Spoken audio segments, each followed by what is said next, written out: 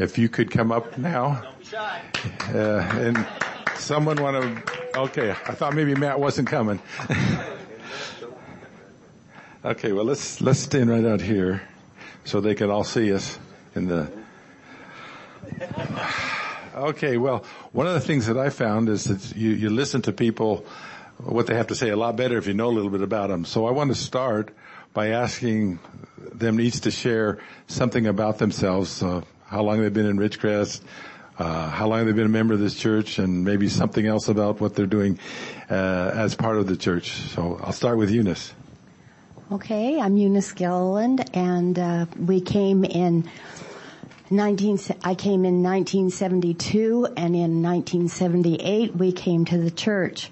And we came to the church because we wanted our daughter in a Christian school, and the Christian school was associated with Emmanuel. And then I ended up teaching there for a lot of years. and then I was preschool director, Adele Crow. Oh my goodness.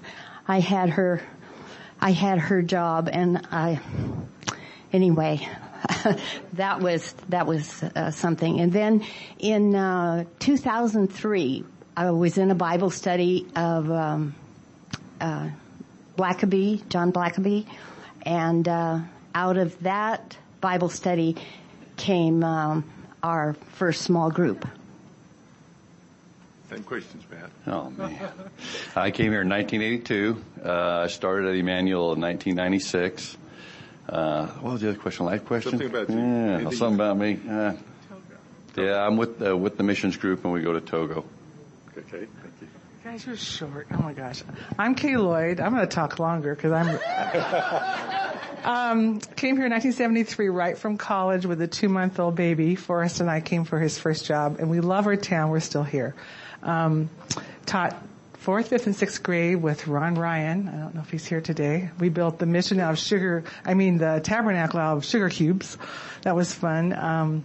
Also been involved with women's ministry, with Susan Harris on Wednesday night. So, love our church. Okay. Okay, next question. I'll start this in. Okay.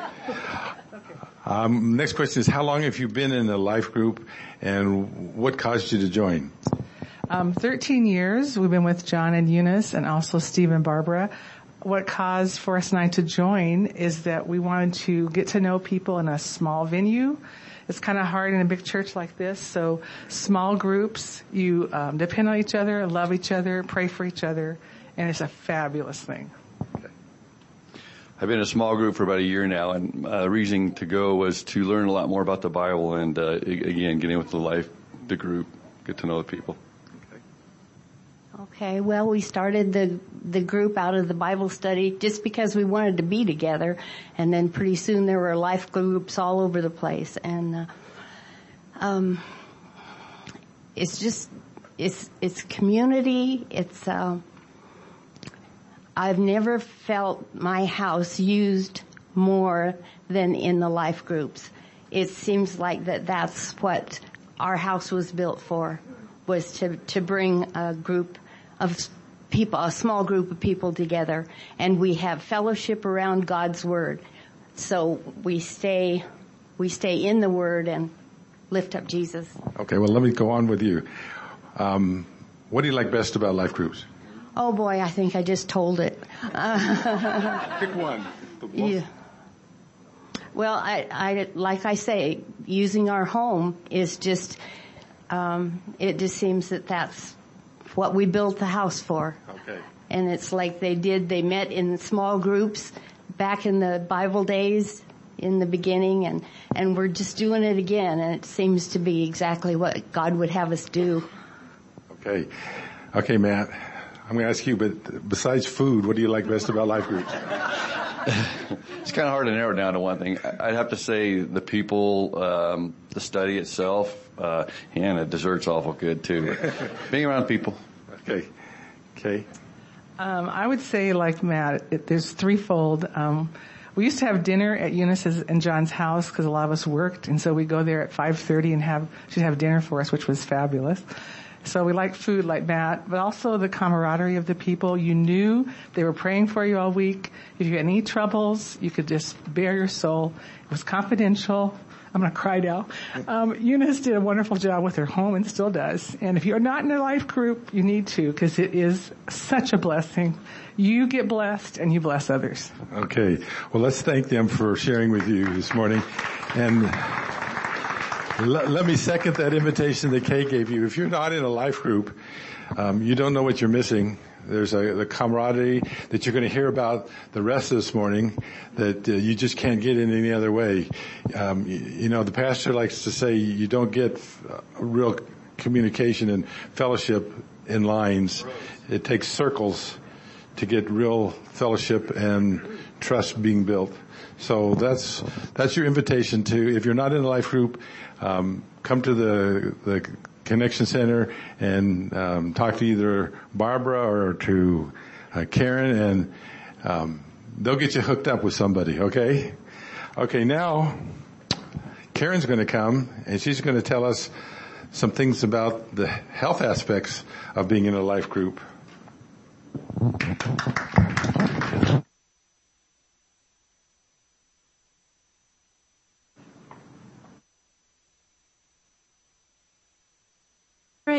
You're not the only one with secrets, because Bill's gone this morning and he asked me to talk for a few minutes about life groups, but this is my one chance and I'm going to clear off a place and do a sermon. Sorry, Jim.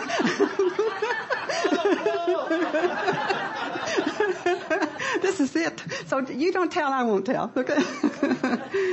Oh, okay. I'm going to do some slides. I've never used this clicker before, but we're going to give it a try. And John's back there as my backup. So one way or another, we'll get it done. And I suppose none of you are surprised that I was asked to talk about life groups, because life groups is what I live and breathe and love to do. And I love it when I see someone get into a group and really enjoy it and begin to feel like they're truly cemented into our church. And this morning we want to talk about the importance of friendships, not just being in a group, but building friendships and how important that is. And Pastor Andy Stanley, son of Charles Stanley, wrote a book about 10 years ago entitled Creating Community. And he talked about our need for relationships with other people and our desire to love and be loved and the importance of friendship. And in his opening paragraphs, Andy Stanley tells about finding a card promoting employment with purpose at a popular beverage company. And it said, create community. Whoops. Oh, we're not on the right one. Try that? Okay, let's try again. No? Jim, can you help John with that? Do you know if you could? Yeah. Okay, well, I'm going to go ahead and tell you what it said. Create community makes a difference in someone's day. Okay, great. Thank you. Thank you, John. And it said, create community, make a difference in someone's day. I want to pause to say thank you to John again, because this is the first time John's done anything with this, and I appreciate him being willing to stick with it. All right. Create community and make a difference in someone's day. And then he turned the card over, and the other side of the card said, when you work at Starbucks, when you work at Starbucks, you can make a difference in someone's day by creating an environment where neighbors and friends can get together and reconnect while enjoying a great coffee experience. That's an interesting purpose for a company whose primary reason for existing is beans. But Starbucks actually uses coffee to promote connection. And even though that is not Starbucks' only purpose, the company knows we are a culture needing relationships. And they strive to create community around their product, coffee. Okay, go with the next slide. There we go. All right. Obviously, there must be benefits to getting folks together if a major company incorporates that into their purpose and their vision. But let's not rely on just a secular company as proof that being socially connected is beneficial. Let's consider another source, Scripture. This morning, I've been asked to impart wisdom about why belonging to a life group is good for us. Next slide. But I can't imagine giving advice without basing it on Scripture and the ultimate source of wisdom. So here are a couple of reasons from Scripture for us to be in a life group, and they're found in Proverbs, our book of Scripture and wisdom. Proverbs 17:22 says, "A cheerful heart is good medicine." And you know, one of the things I think that I enjoy most about a life group is the spontaneous, unexpected laughter that happens. That, you know, you're in a deep study and maybe you're tired from the day and somebody says something that just sets everybody off, and it's just a wonderful feeling to enjoy laughter together. It's such great medicine. And Proverbs 27:9, "The pleasantness of a friend springs from their heartfelt advice." There's just nothing like being able to talk over life with someone else that you enjoy and have them pray with you and enjoy it. And that's one of the main topics in a life group is life itself and what's going on in your life and in someone else's. And Jesus said in Matthew 7, in chapter 7, that earthly parents give to their parents what is beneficial to them when they have a need or request, and how much more our Heavenly Father gives to us what is beneficial. God has a plan to give us many good things. But some of the good things we receive from God come from simply doing what He asks us to do, which is love one another. That love one another request or command, however you want to say it, it comes in the New Testament 19 times. And that doesn't count the other descriptions about love. And it's not just a phrase, it's poked in somewhere in Scripture and goes on with another topic. 19 times the topic of love is discussed in the New Testament. And it must be important to God for us to love one another, for Him to put that in there so often. But how do we do that by ourselves? How do we love one another alone? We can't. And so that's what the important is of being together, of spending time in a life group. There are some very real benefits from being in relationships with others. Being with one another in a life group means you aren't doing life alone. For example, the friend who brings the chicken soup, it's not necessarily the chicken soup that makes you feel better, it's the bringing of the chicken soup that makes you feel better, that person that brings it. And having meaningful conversations, friends talking, being interested in others, being around others who have active, productive lives gives our life a purpose. And this we all know. Sharing with friends multiplies the joys and divides the sorrows. And then another great benefit is we enjoy better physical health, actual better physical and mental health. It has been proven that being in relationships and friendships lowers blood pressure and lowers heart rate. And statistics show that marriage can add several years to your life. Now, if you're in a happily married situation, that's good.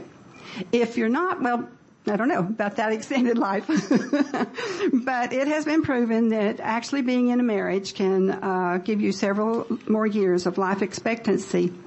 But on the serious side, even suicide, mental illness, and alcoholism rates are lower when a person has a sense of belonging.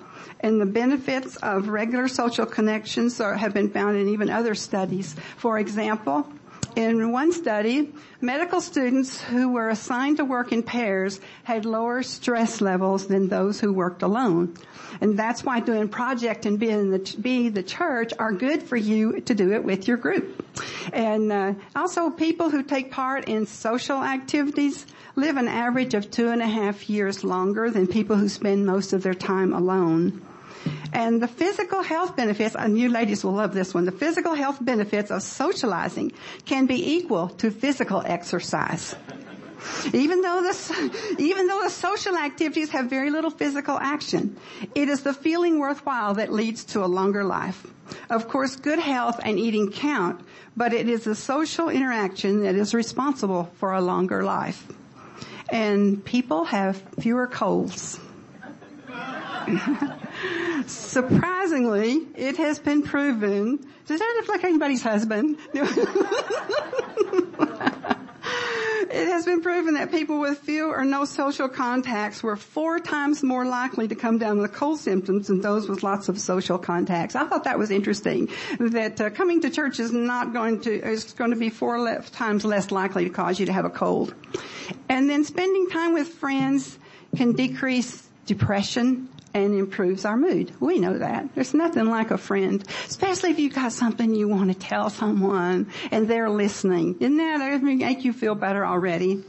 And there's growing evidence that socializing is good for our brain health, causing us to perform better on tests of memory and other mental skills.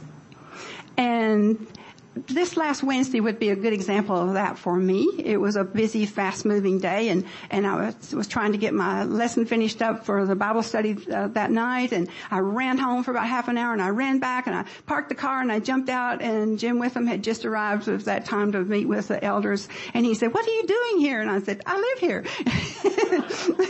And he said, "No, you don't. And why are you here?" And I said, "I came for Bible study." And he said, "There isn't one tonight."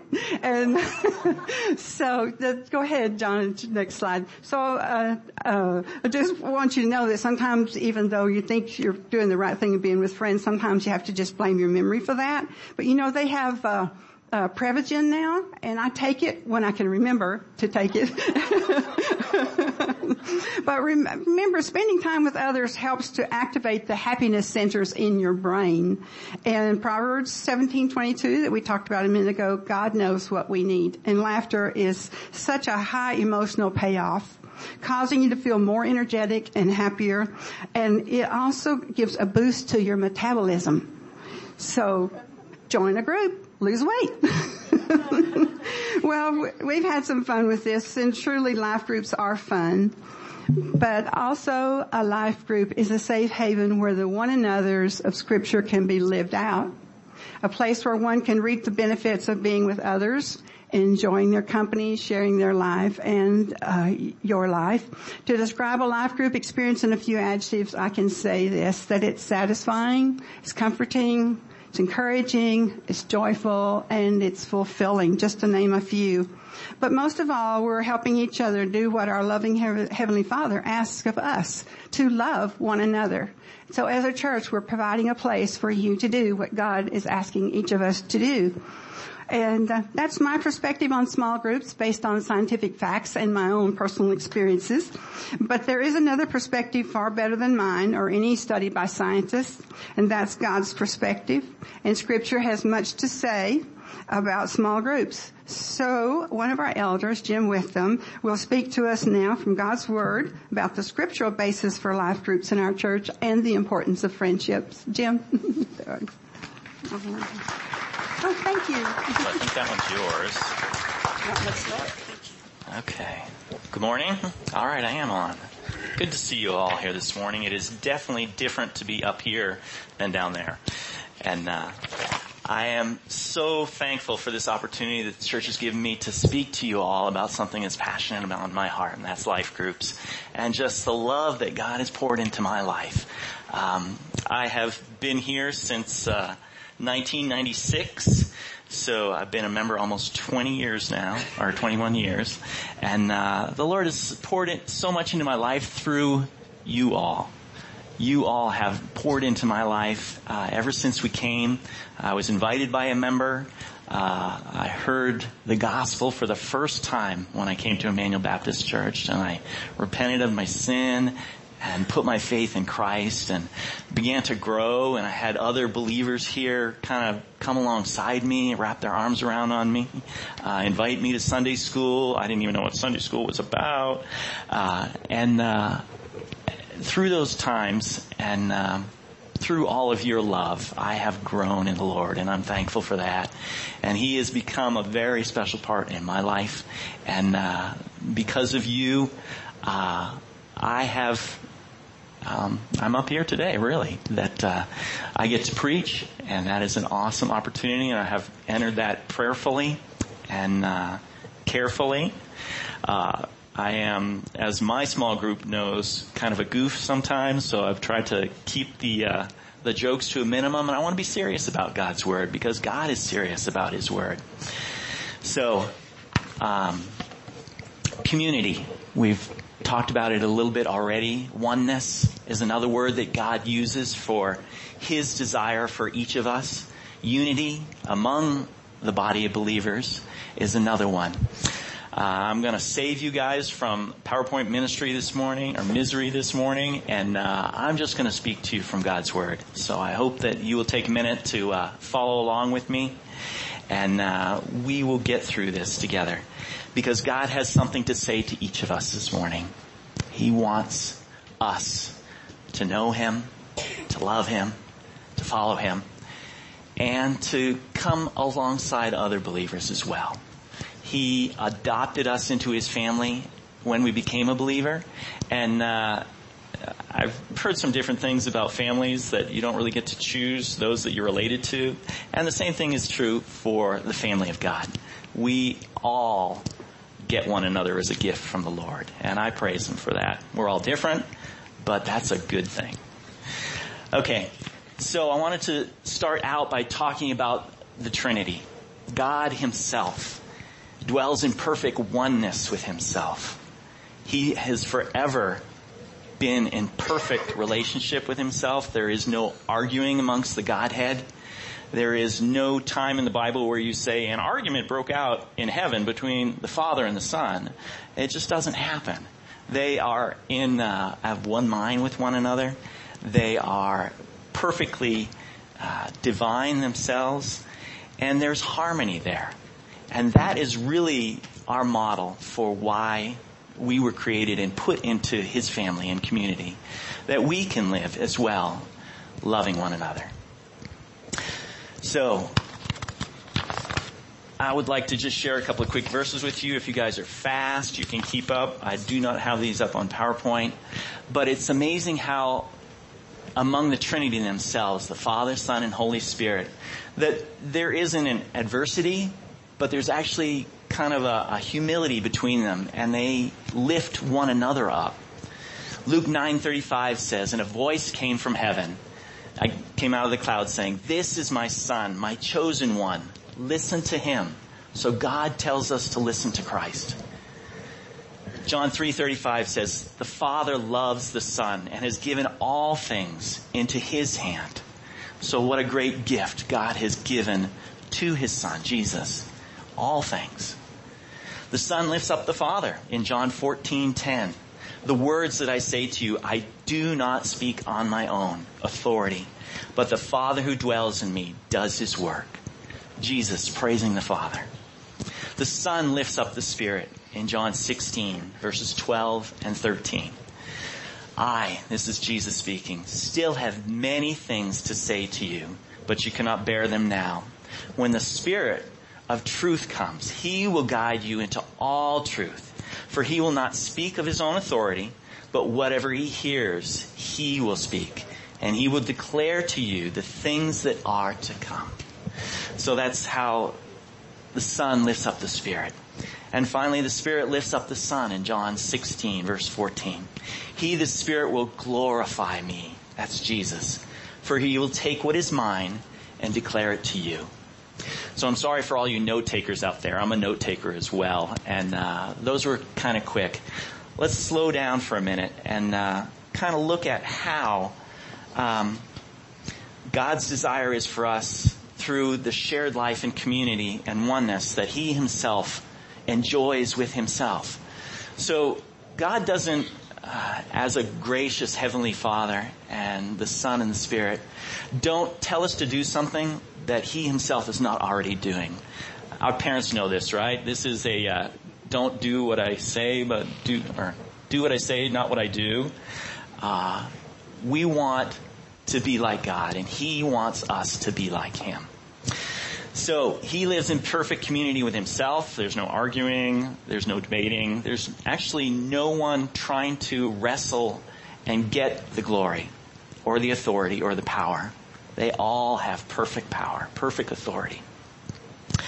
And they all enjoy oneness. They've been together forever, and they will be together forever. And as His children, you may look at the person next to you and not like them as much, but if they're a believer, you're going to get to like them. because you're going to spend eternity with them forever.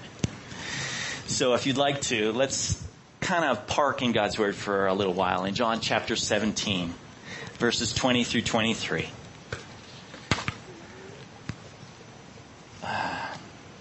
So John chapter 17, verses 20 through 23. You guys you should bring your Bibles to church.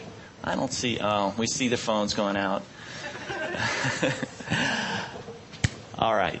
I'm one who loves paper Bibles still. I must be an old timer or something. So, John chapter 20, verses 20 through 23. The context for this is Jesus' high priestly prayer. He is praying for us, for those that are with him right then, as well as those who will believe through him. I'm having mic problems already. Hopefully the venue can hear me okay. Okay. Jesus speaks to his believers, and he says, I do not ask for these only, but also for those who will believe in me through their word. That is all of us that weren't alive at the time of Christ and who have heard because of the apostles' teaching and because of how it's been handed down from generation to generation, that we have heard through others. So, believe through the word, that they may all be one, just as you, Father, are in me and I in you, that they also may be in us. So there's a relationship going on here between the Father, the Son, and us. Jesus says, I'm going to have problems with this, I'm sorry.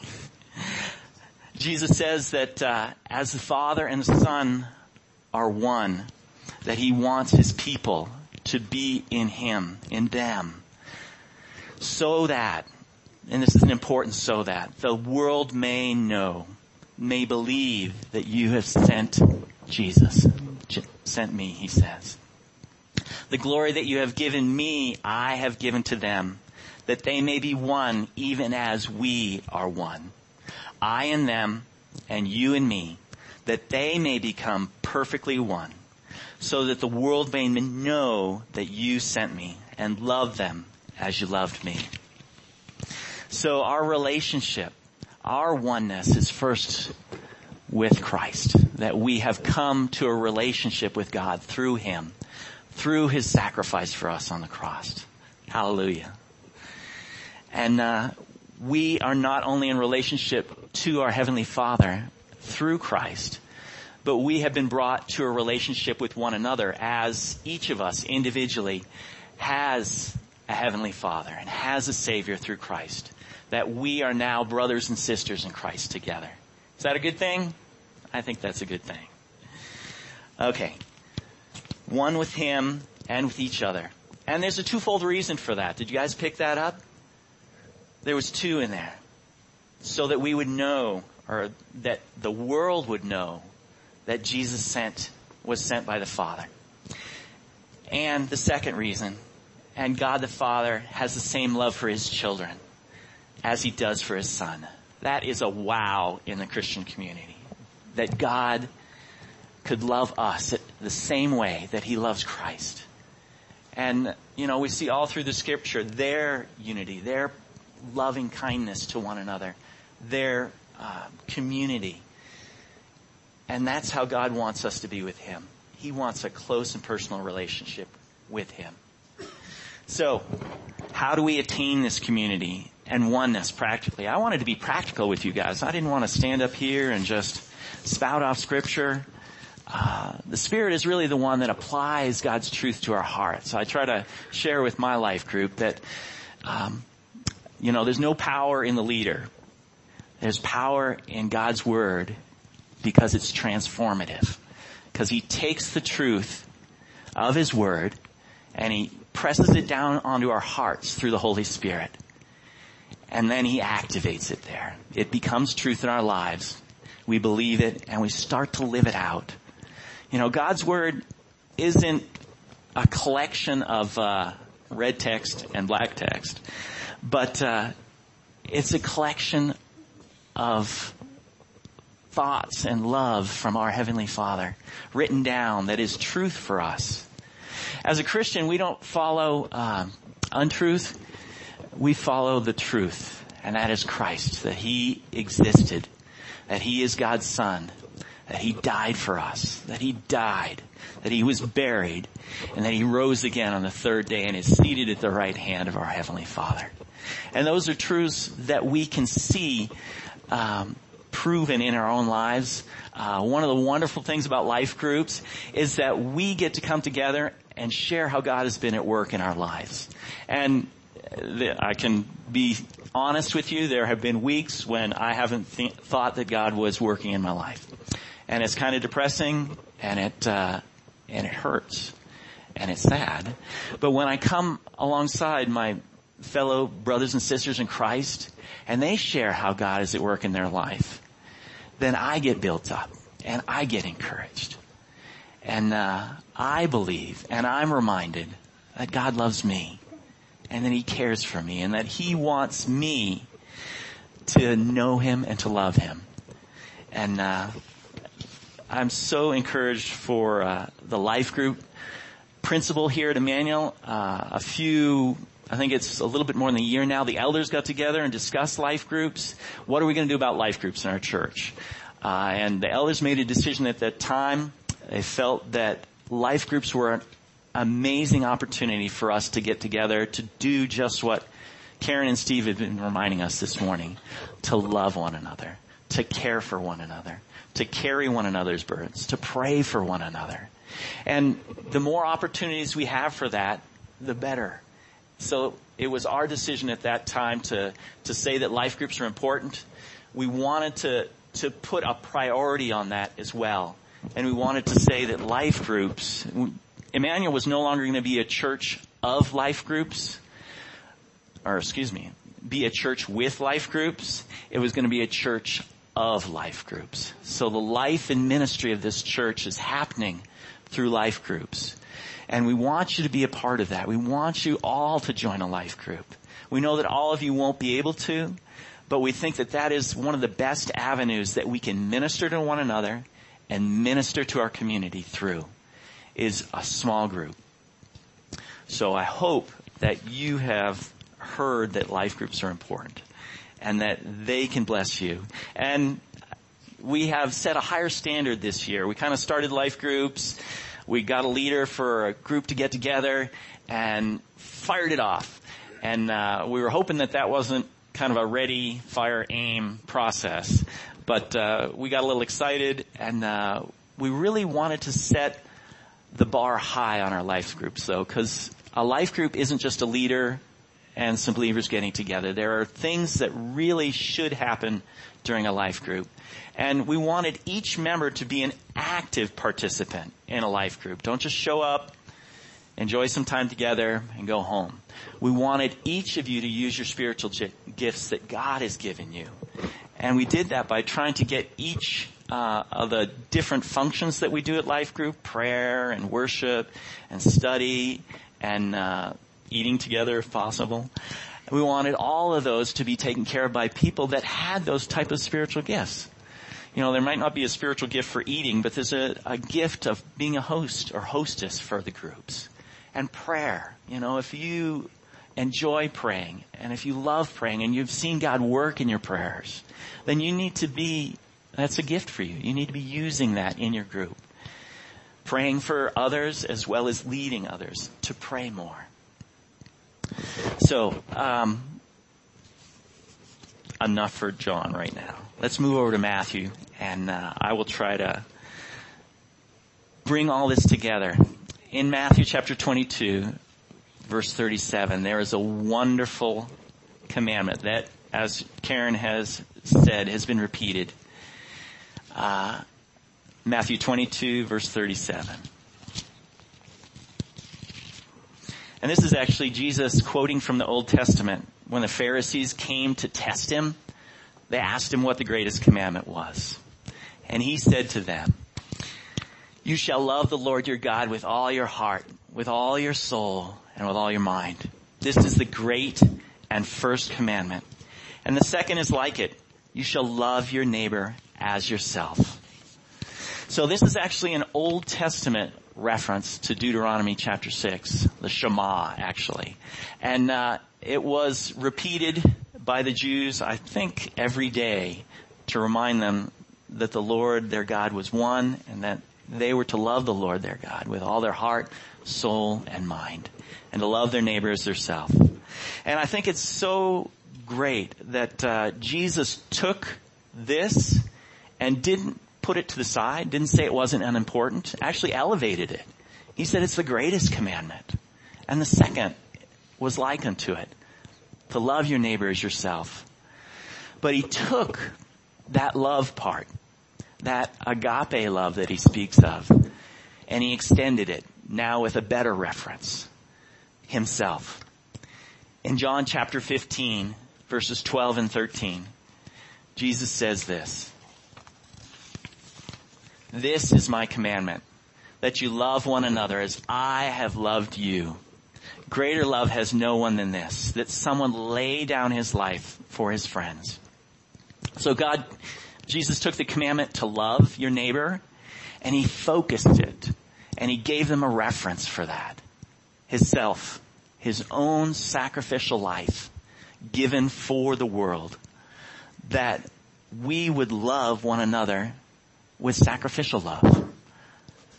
And this type of love, this agape love, simply stated, is to love fellow humans is when we see or discern what their need is. And we try to meet that need. Not according to those that have asked us or told us the need, but on our own discernment. So let me say that again. That was kind of fuzzy in there. So simply stated, to love other humans is to see or discern what their need is and to meet that need. Not according to what they think their need is, but that of the one who loves. So we can see this easily demonstrated in God's love for us. You know, I'm sure there was none calling out for forgiveness for their sins. I'm sure, you know, when God came to me, I was asking for a Corvette or something really good that I could go drive in and have fun. But he saw my greater need. He saw a deeper need for forgiveness for my sins. And he provided a Savior for that. And how I praise him for that. But the same concept is true for each of us. As we seek to love those in our group, how can we do that? Practically, see a need, meet a need. You know, a lot of times we see needs and we're not quite sure what to do about those. You know, somebody asks you for food when you're walking down the street or something and you're not sure. Are you going to give money? Is he going to go buy some alcohol or something with it? Something you wouldn't approve of. But Christ really gave us a visual for this in Matthew 25. Wonderful, not a parable, but a picture of what's coming. Matthew 25 verse 31 through 40 says, "When the Son of Man comes in his glory and all the angels with him, then he will sit on his glorious throne. Before him will be gathered all the nations, and he will separate people one from another, as a shepherd separates the sheep from the goats. And he will place the sheep on his right, but the goats on his left. Then the king will say to those on his right, 'Come, you who are blessed by my Father. Inherit the kingdom prepared for you from the foundation of the world. For I was hungry, and you gave me food. I was thirsty, and you gave me drink. I was a stranger, and you welcomed me. I was naked, and you clothed me. I was sick, and you visited me. I was in prison, and you came to me.' Then the righteous will answer him," what? No. "The righteous will answer him saying, 'Lord, when did we see you hungry and feed you, or thirsty and give you drink? Or when did we see you sick or in prison and visit you?' And the king will answer them, 'Truly I say to you, as you did it to one of the least of these my brothers, you did it to me.'" So that is how Christ measures our love. How much we see needs and how much we meet them. These were simple needs that he spoke of. Someone was hungry, you give them food. Someone was thirsty, you gave them something to drink. Someone was naked and you clothed me. Actually, it'd probably be some giggling there or something if someone didn't have clothes, but simple needs. And it's hard for us sometimes, but I'm so glad that God asked us and told us that we should ask for wisdom. Can we ask for wisdom from God? Certainly. Does he give us discernment? Someone comes up and asks us for $5 for lunch. Ask God for discernment. He will give it to you. A lot of us try to be wise in that and go buy someone food if they need something. But in your own groups, in your small groups, people will be coming to the group with a need. And it is your God-given responsibility to try and meet that need in whatever manner you can. And I'm glad that I have others in my group that come alongside. If someone comes up to you and asks for food, you don't have to give them a farm. You need to give them what they need at that time. You don't necessarily have to provide for them till they die. So, with this in mind, my brothers and my sisters, we need to be discerning, but we need to be loving. And God calls us to a higher love that tries to meet the needs of others as we see them. So I want to encourage each of you that to love is not beyond us, for we have received the greatest love there is, the love of Christ, his death for our life, for the forgiveness of our sins. We could not do this in our own strength, in our own power, and he enables us with his Holy Spirit to do all that he calls us to love and to love one another. You may be outside the family of God, and the strangeness of these Christians wanting to love one another doesn't sound normal. It is definitely countercultural. In Exodus chapter 34, verses 6 and 7, kind of a favorite passage for me, God shows us who he is. And he actually responds to Moses, who asked to show him his glory. What a thing to ask God. God, show me your glory.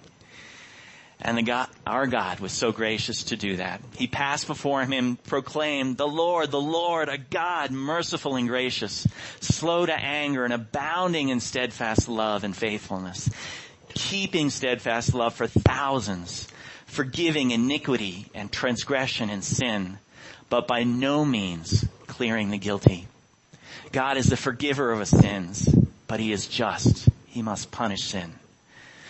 The gospel is the good news that God has provided someone to take that punishment for us. Jesus Christ himself died on the cross, taking the wrath that we deserved, that we could be forgiven of our sins and set free. And we have liberty in that, and liberty to love, liberty to care, liberty to come alongside others, to do all that he calls us to. Our God is great, isn't he? I would like to make something clear on our invitation time. Invitations are kind of a swing back, callback, comeback. What is it called? Throwback. Thank you. Throwback from the old days to invite you to come forward. Nowadays, we don't invite you to come forward. We don't have an altar up here, but we want to invite you to respond to God's message, to what you have heard. If there's truth that you have heard, tell God that you've heard it. Ask him to help you to obey it. For we're called to obey all that he calls us to. This book is not a book of recommendations for your life. This book is an amazing love letter from our God, who knows us and cares for us so much that he has preserved this through the ages for us, that we could not just read it, but be changed and transformed by it. So, during our invitation time, I would invite you to stand in just a moment, and our praise team will come up. And during that time, I don't want you to start singing right away, because I want you to respond to the Lord. I want you to take time and reflect back to God what you've heard and how you're going to work this out in your life. So right now, Patrick, would you lead us? And when you get done dealing with the Lord, please join in singing. But if you start singing right away, I'm going to worry if any of you listen to what I said. So, but Patrick, please lead us.